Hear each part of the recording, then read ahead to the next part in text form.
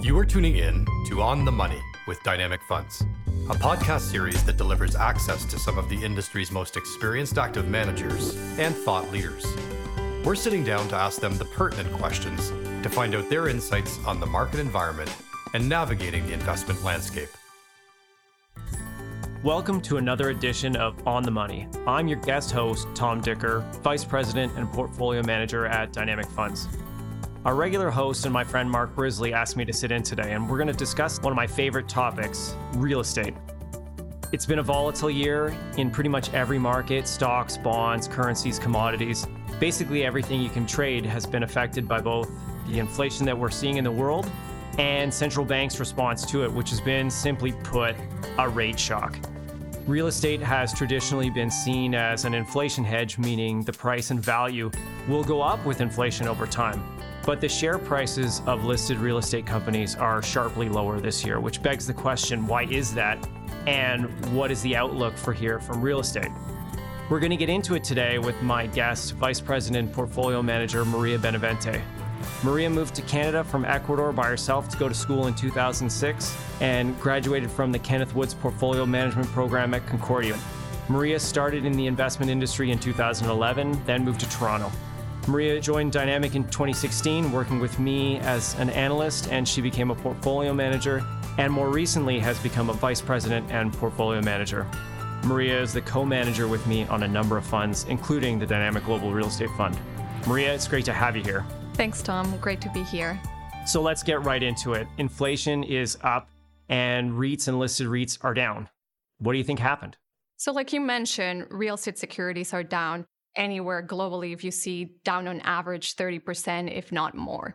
And that is counterintuitive to what we would have thought real estate would have done in periods of higher inflation. And in order to understand what has happened, I think you have to think about the impact of inflation in REITs in two ways. So one is the impact on the cash flow and like the operations of a REIT. And that is really like when you think about real estate being an inflation hedge, that is really an impact on the operating cash flow. So let's think about net operating incomes and the way they grow over time. We have, over the long term, real estate securities have delivered growth that is higher than inflation. And the reason is because you can sort of grow rents at the pace of inflation, whether it is because the cost of construction is increasing, and therefore on times of higher inflation, you see this self-control on supply, and that leads to higher growth of market rents. And the REITs therefore have a greater ability to pass that inflation through to their tenants. And that is particularly true for REITs that have shorter duration leases. So think about an apartment building and what has happened over the last year or two. We have seen a lot of pricing power out of these REITs where they have been able to have the ability, especially in the US where it's not a regulated market, to increase rents anywhere from 10% plus. So if you've seen what has happened this year from an operating cash flow perspective, real estate has really done well and continue to see this growth at or above inflation. And from a fundamental perspective, we're really not seeing any change. And we're still seeing very attractive performance from all of these REITs. On the flip side, when you have times of higher inflation, you see the central banks, like you said, raising rates. And that has been a shock to the market and repricing of assets. So we have seen a significant contraction of multiples year to date, anywhere from 30%. And that's really what has changed the valuation of REITs in this environment. Over the long term, though, I would still expect REITs to be able to grow at inflation plus and give investors that inflation hedge. However, over the short term, you will see this impacts in the multiple and repricing of obviously most real assets. So it sounds like the pace of rate increases has been faster than REIT's ability to pass on the rent growth that will take place as a result of inflation. It's more about that shocking speed at which central banks have raised rates. Is that safe to say? Absolutely. So as a result of these big changes in valuations, are you seeing opportunities in real estate right now? Yes. I mean, after a drawdown of 30%, we have certainly started to see areas of the market that are giving us kind of like opportunities to upgrade our portfolio. If you see what has happened across the board, really you have not seen any differentiation among whether a REIT has the best quality portfolio, the best balance sheet, excellent management teams. Everyone has just sort of been painted with the same brush. You've seen multiples contract among many of the REITs. And I think on an up cycle, we saw cap rates pretty much tighten across the board. And the premium that was afforded to these platforms sort of really was not there. So when it unwind, it really hasn't, like, everyone has just been treated the same way. So I think I read recently a line from a sell-side analyst that I really thought encapsulated this very well, which is you can today in the market buy essentially cheap balance sheet insurance by buying just the highest quality large cap REITs with excellent balance sheets at very fair valuations compared to kind of those mid-market assets. So that's what we have been doing in our portfolio. We're continuing to take the volatility to upgrade, to buy more of these core names that it's our focus and that we really, really like, that we haven't been able to do in quite a while because of valuation. We have definitely taken this opportunity to start doing some of that. It sounds like there's been a few cases of the baby being thrown out with the bathwater. So why is that? Like, why do you think some high quality companies and low quality companies have been traded really similarly right now? When there's an interest rate shock and when there's just this pace at which things have happened and really quickly, correlations tend to spike up to 1. We saw it during COVID where everything just went down the same without really giving much consideration to analysis of balance sheet liquidity and pricing power. And I think we're seeing a little bit of the same going on right now. There's a lot of structured products, or whether it is passive flows, that just sort of get the fund flow changes and you start seeing this massive sell-off of some of the securities and everything gets treated the same way. Again, like I said, with this volatility, opportunities come, and that's what we're trying to capitalize on. And it makes a lot of sense when there's liquidity pulled out of the market, and we've certainly seen rapid tightening in financial conditions. When you see that, often opportunities do arise in the market. A lot of people like REITs for dividend growth. Do you see rising rates as a headwind for dividend growth in the near term? And what sort of real estate companies can capture inflation and maybe turn that into dividend growth over the medium term? Yeah, so obviously, if you think about what has happened over the last 10 years, REITs have taken this cheap environment to just constantly refinance lower. And that has been a big tailwind for FFO. So that has helped dividends. We have seen very healthy dividend growth over the last 10 years. So it is hard for me to come here and say that it won't become a headwind when you're having the opposite sort of play out.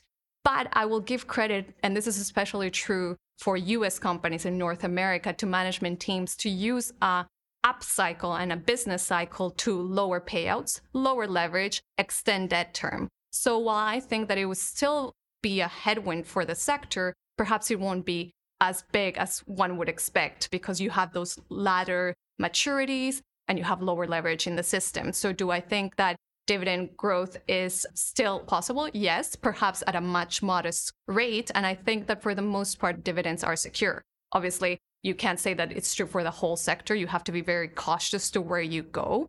And when we are looking at our portfolio, we obviously tend to try to look at those securities that have pricing power, that can pass that inflation through and protect the top line from what it is a headwind on the cost side. And like you asked, what is pricing power for a REIT? So we will focus on those REITs that essentially have the highest quality portfolio in markets that are very tough to overbuild, because the only way you can really kill a real estate cycle is oversupply. So assets in the right markets and REITs that have platforms that are just very hard to replicate. So if I think about a company that has a lot of pricing power, one of them would be Equinix. And Equinix is kind of one of the largest data center providers. And again, going back to how Equinix has differentiated themselves, is if you think about a mall, think about the largest, most important mall in Canada, Yorkdale Mall.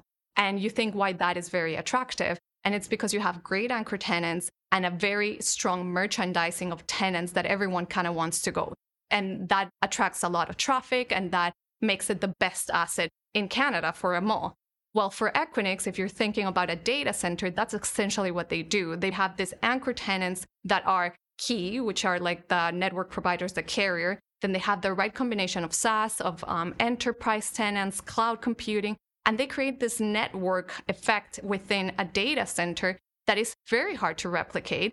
And that allows them to have pricing power in inflationary environments and pass through the higher costs and just maintain their margins, if not even expand their margins over time. Sounds like companies have used the last cycle to reduce their dividend payout ratios. They've extended the term of debt on their balance sheets so that the immediate rise in interest rates won't hurt their cash flows too much. And many good quality companies will have the ability to capture growth in rents if they have high quality, irreplaceable portfolios over the next coming cycle. So they'll be much more shielded from these rate rises than maybe it would initially appear based on how the valuations have traded over the last little while and this rapid move in interest rates.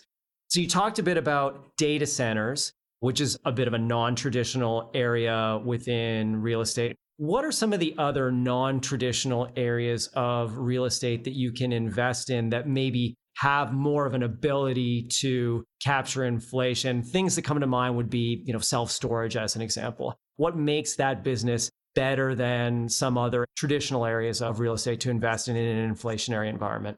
For self-storage, short duration of their cash flow certainly makes it a very attractive product. For storage, there's really no rent control, no lease that tells you that you cannot increase rents tomorrow or like every 6 months or every 3 months. So REITs can certainly adapt or adjust their business model and their rent growth model to really pass that inflation through in a quick manner. And that has really boosted the earnings profile of that sector. On top of that, the sector is one that operates with limited cost. So you're having higher rents on a very high margin business that is driving significant operating leverage. So those alternative classes, for the vast majority of those, really have higher margins than many of the traditional asset classes. And they also have lower capex, which is what I think attracts many investors over the last 10 years to this type of platforms and business models. So if you think about cell towers, it's a similar operating model where you have secure cash flows plus growth from a continued growth of data infrastructure and mobile consumptions, very limited costs, so high margin business with limited capex. So the economics are a lot more attractive than what you would think about a business, an office building that is much more sensitive to the cycle, that is much more tied to GDP growth, to job growth, and operates at a lower margin and has a lot more capital intensive requirements to just continuously improve the assets. On the topic of office, I think everyone who works in an office has at some point worked from home and they've thought, geez, people sure aren't using offices very much lately. Like that's got to be bad for commercial real estate. That's got to be bad for REITs. Where do you stand on office real estate? Are you bullish? Are you bearish? Because the stocks are down a lot. Like, where do you stand on that? Coming out of the pandemic, we were bearish on the asset class. And I think for the most part, we're still, if we just look at the market broadly. Work from home continues to be something that hasn't really changed. Like people had these expectations that work from home was going to stop being a thing post-pandemic and that people would rush back into the office. That hasn't really happened. For the most part, companies have been trying to get people back into the office, try to put restrictions around work from home, but it just really hasn't worked. People want to at least get 2 or 3 days. So that has to have an impact on utilization rates. And we haven't seen utilization rates of an office building come up yet. We have seen very little improvement. So that is a challenge that will make a lot of office properties, especially the old ones, obsolete. So that is something that you have to consider when you invest in office, and you will have to do a lot more work and analysis to make sure that you don't own this kind of BC product and only own kind of like the highest quality inventory that will be, if a company decides to keep an office space, that's really where they're going to kind of like this flight to safety that we keep hearing, and that's what they're going to choose to keep. Why does a tenant want to occupy a new office versus maybe a cheaper old one? Like what objectives are they reaching by occupying brand new office space?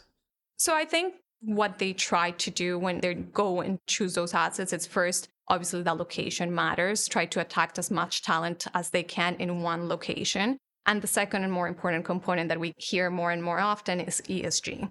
So they want an office that has better air quality, that is more environmentally friendly, that has newer amenities, that can attract talent. So they will use this office building as a way to recruit talent. So they want to kind of have a checklist where everything that a future employee would want, that's how they're going to market themselves. So I think that's where you're going to continue to see more and more companies just sort of take the kind of the downturn that we've seen in office to lease more of this Class A space. And if you go and see what has happened in terms of demand, 80% of the demand activity in office, it's really in that Class A space. So it sounds like having brand new office space in your portfolio is really the only way you're going to be able to continue to attract tenants, especially in an environment where we know there has been some new supply built pretty much in every major market that was started before COVID and has now been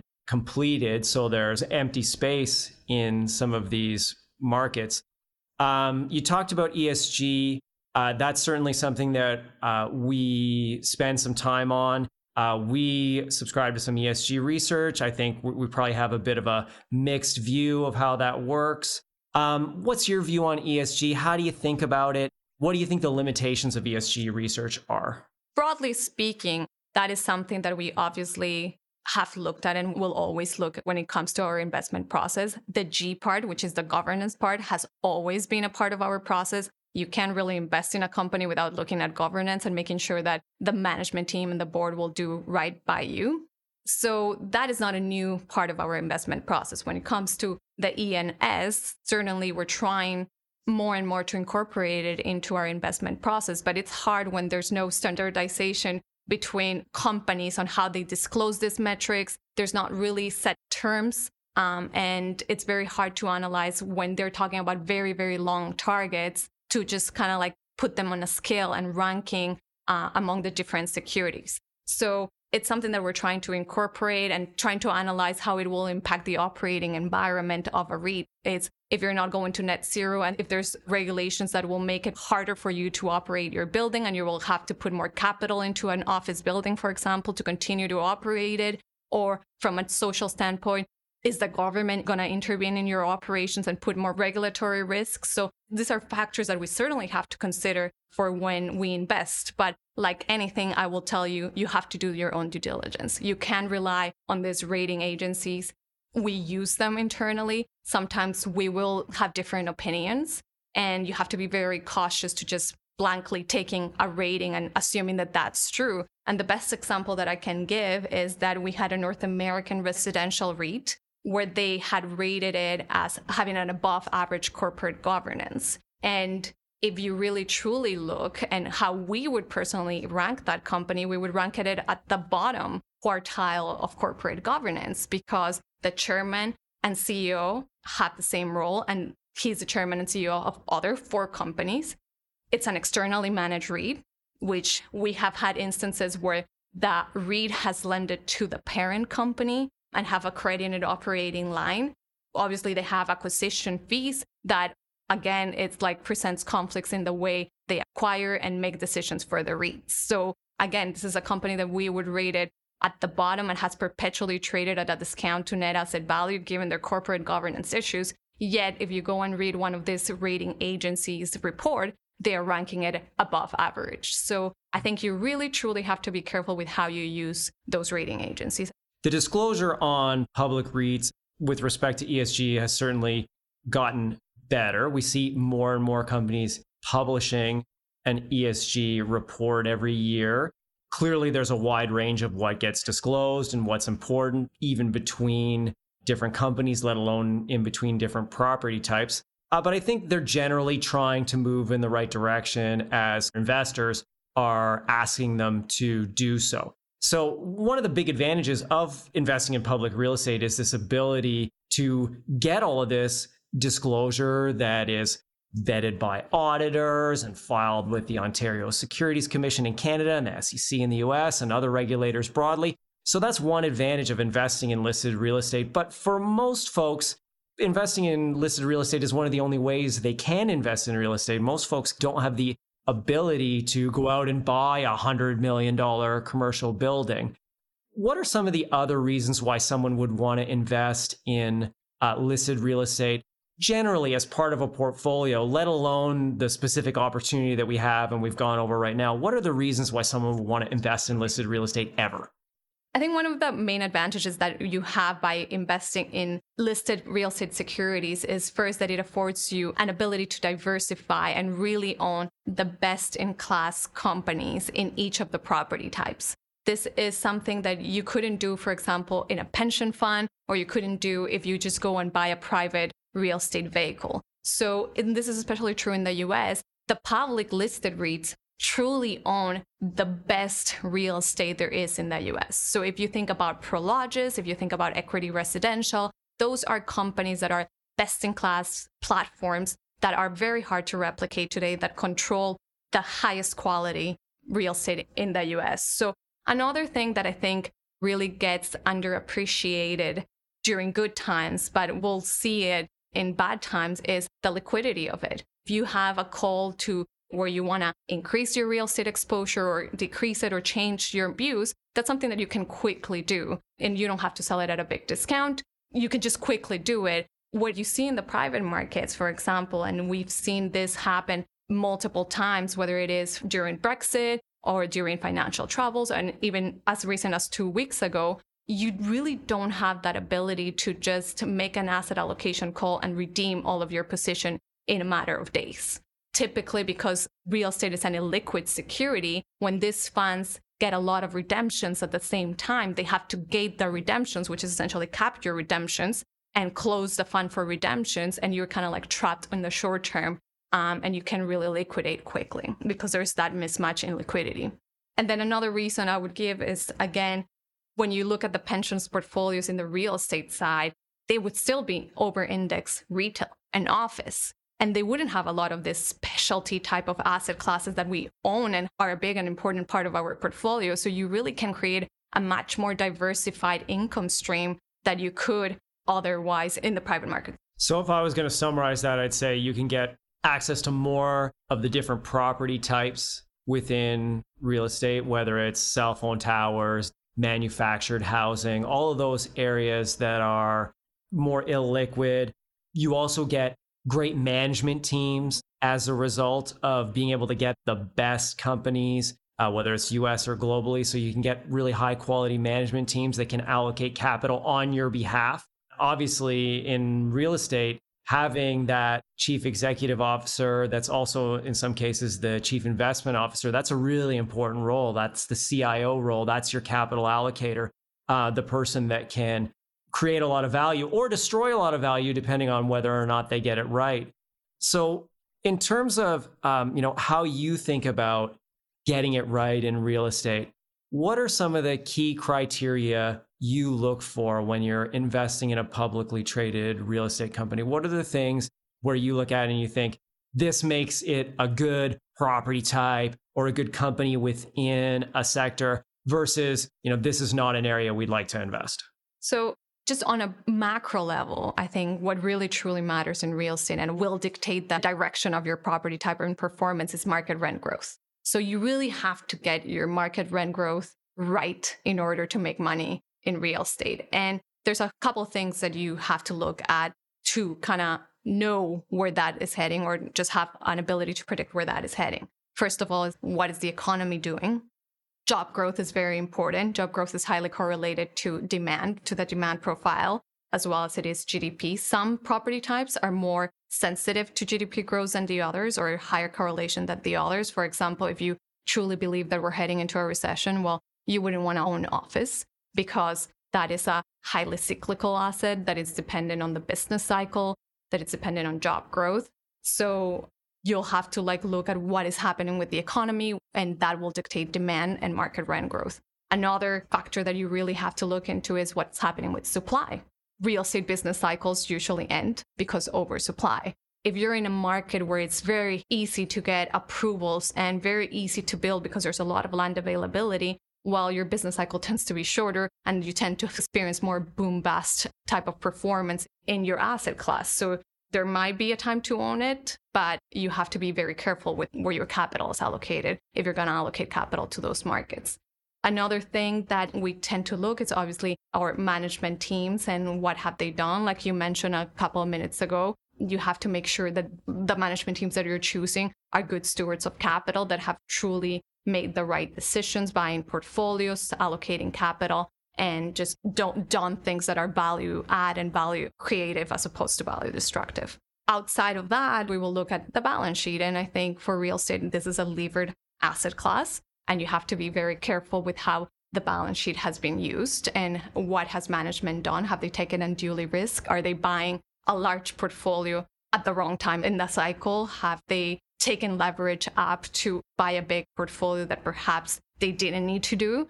So all of those decisions, again, and that goes back to management and their acumen and their stewardship of capital, but it also goes to balance sheet, and a cycle can turn very quickly like we've seen recently, and not in North America. This is more of a European problem, I think, have been caught off guard. There was a lot of groupthink that asset values couldn't go down, and they took leverage up materially. And there's some asset classes like a residential REIT, for example, in Germany, where it's no problem from a cash flow perspective, like from an operating cash flow perspective. We're still seeing good occupancy, we're seeing good market rent growth, but the balance sheets are just not there. And the market and the cycle has turned very quickly on them, and they just haven't been able to adjust. So at this point, they're all being net sellers of assets in a very challenging time. Do you think something like what happened with German residential, which is down 60, 70, 80% in some cases, the publicly traded German residential stocks, do you think something like that could happen in Canada or the US? In Canada, it would be more difficult. First of all, management teams have not taken balance sheet. I mean, in the German residential market, we were talking about debt to EBITDA of 16 times. That's very high. I think on average in the Canadian space, it will be like a 9, 10 times. So it is a very different profile. But I think more importantly, we have this wonderful thing called CMHC financing that limits the refinancing risks. So I think most of these REITs will be able to continue to refinance. They have liquidity, they have support from the banks. So I just don't think that we're going to get there. And for the past couple of years, we really haven't seen them being as active on the acquisition markets. They have really been prudent. And when they were being competed out by private market funds, they didn't do deals that didn't make sense. So I will commend a lot of them for just using our capital wisely and stopping acquisitions when they had to stop it and just waiting for the right opportunity. And that's despite pretty good fundamentals in Canada. Mm-hmm. Like, are you bullish on Canadian real estate right now in the residential sector? Specifically, I'm talking about multifamily. So apartment rates in Canada this year are down anywhere from 30% to, I think, the more liquid, smaller caps, 40%. So we've seen a material drawdown in the asset class. And obviously, a lot of it is, again, like we talk about this rate shock, but some of it is also the uncertain regulatory environment. So the sector just really had a few headwinds ahead of them, where the federal government have obviously talked about this review of the housing market. And it is unclear yet what that will end up being. But for what we've heard, they won't probably take out the REIT structure, which I think was the biggest market fear. What does that mean, take out the REIT structure? They had, at some point, they had talked about eliminating the ability for REITs to operate in a REIT structure and taxing REITs. So I think that there was a misconception of a couple of things. I think a private player can shield taxes just as much as REITs. So if you were to remove the REIT structure, most of these REITs would just privatize and continue to operate in a tax-free environment. So I think a lot of the apartment REITs today are taking this role of educating government on first the REIT structure and how much of the market they control and their operations. If you're hearing in the press that there's a lot of rent evictions, where a lot of our REITs that we would own in the public market, that's not what they do. That's not how they operate. They play by the rules. They invest capital in their assets to improve the quality of living for their tenants. That's not where the problem is. So I think that education is probably going to go a long way. So I think that the risks today of that regulatory change is much less. And at 30% drawdowns, you certainly have risk rewards that are probably more skewed towards the upside. In terms of like why we like the sector and what we think will continue to drive very healthy top line growth is First, you still have a big population growth coming from continued immigration. The government increased their immigration targets last year, and we will continue to see more immigrants coming into Canada. And as being an immigrant myself, if I think about what's happening everywhere else in the world, listen, Canada is a great place to be. You know, you have water security, energy security, you have security in general, and safety, just feeling safe to here. It is enough for you to want to leave whatever conditions is in a developing world to come here to safety. So I think that will continue to attract a lot of immigrants and will continue to have this big population growth at a time where supply is just not there to meet up that growth. So that will still continue to benefit these apartment landlords. So why is supply so constrained in a market like Toronto, where we know people are moving here, we know there's a lot of demand, prices are high? Why can't we just build some new supply in a city like Toronto? One of the biggest reasons is just, first, we don't have construction capacity. So I think there's a labor challenge. It's very hard to bring new supply, but more importantly, it's very hard to bring supply at the price point that the market needs. Most of the condo supply that you see, because I think it's one of the questions that we get asked frequently is, well, you're seeing all of these cranes. Most of that supply is coming in at the higher point because that's the only way developers can justify construction or make it work. So outside of subsidies or the government give them grants, you can only really price that at $5, $4 per square feet rents, which is very high, and you would need a high income to afford those type of rents. So until you don't see the government perhaps helping out in terms of different types of products to bring more and more affordable housing, I just think you're going to have this chronic undersupply of the type of product that we need. When you think about residential housing, we always get asked what our outlook is there. And of course, we don't invest in residential housing in Canada. There are no listed vehicles to do so because it's obviously very important for the Canadian economy. And to a certain extent, it's the other side of the coin in that we think that affordability is tough in residential housing, and that pushes more people into renting apartments for longer.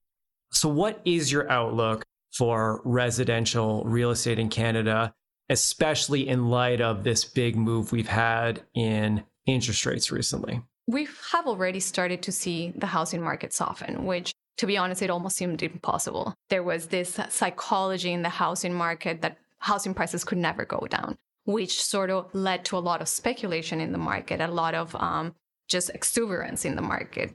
I think that is starting to unwind. I mean, you can have mortgage rates double and not that being significant for the market after seeing the price appreciation that you saw in homes over the last couple of years. So that has really led to having an extreme affordability issue. Like, you know, if you go and look how much of a disposable income goes to service mortgages, it is really a problem for the government today.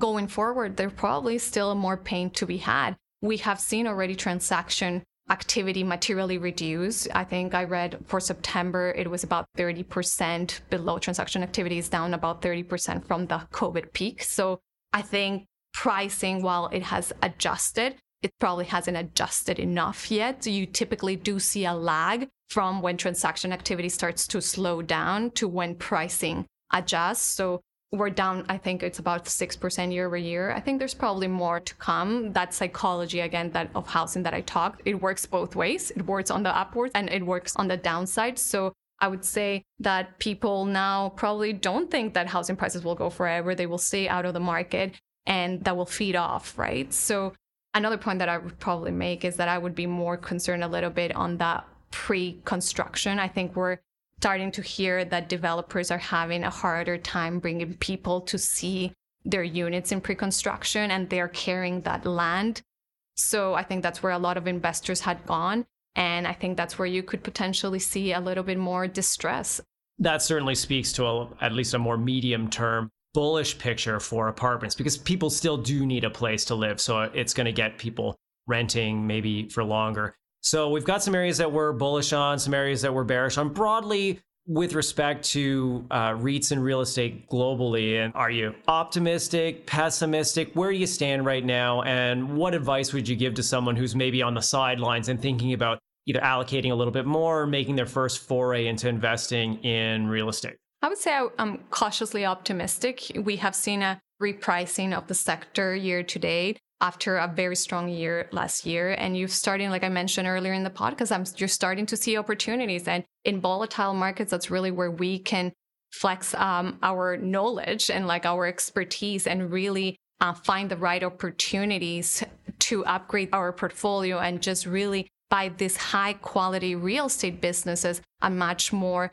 at a higher margin of safety. So I think there's certainly opportunities today. But I would caution that you have to do a lot of due diligence on balance sheets and on market rent growth, because after years and years of very easy money, you have to expect that heading into a recession, you still have challenges ahead. So you really have to be careful with what real estate companies you buy and why you buy them. So know what you're buying and know why you're buying it. That's great advice. Thank you very much for that, Maria. Thanks, Tom. On that note, I want to thank all of our listeners. For more information on Dynamic and our complete fund lineup, contact your financial advisor or visit our website at dynamic.ca. On behalf of all of us at Dynamic Funds, we wish you all continued good health and safety. Thank you for joining us.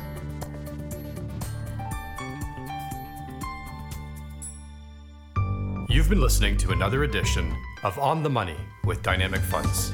For more information on Dynamic and our complete fund lineup, contact your financial advisor or visit our website at dynamic.ca. This audio has been prepared by 1832 Asset Management LP and is provided for information purposes only. Views expressed regarding a particular investment, economy, industry, or market sector should not be considered an indication of trading intent of any of the mutual funds managed by 1832 Asset Management LP.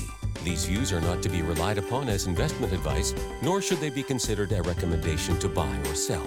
These views are subject to change at any time based upon markets and other conditions, and we disclaim any responsibility to update such views. To the extent this audio contains information or data obtained from third-party sources, it is believed to be accurate and reliable as of the date of publication. But 1832 Asset Management LP does not guarantee its accuracy or reliability. Nothing in this document is or should be relied upon as a promise or representation as to the future. Commissions, trailing commissions, management fees, and expenses all may be associated with mutual fund investments. Please read the prospectus before investing. The indicated rates of return are the historical annual compound total returns, including changes in unit values, and reinvestment of all distributions does not take into account sales, redemption, or option changes, or income taxes payable by any security holder that would have reduced returns. Mutual funds are not guaranteed. Their values change frequently, and past performance may not be repeated.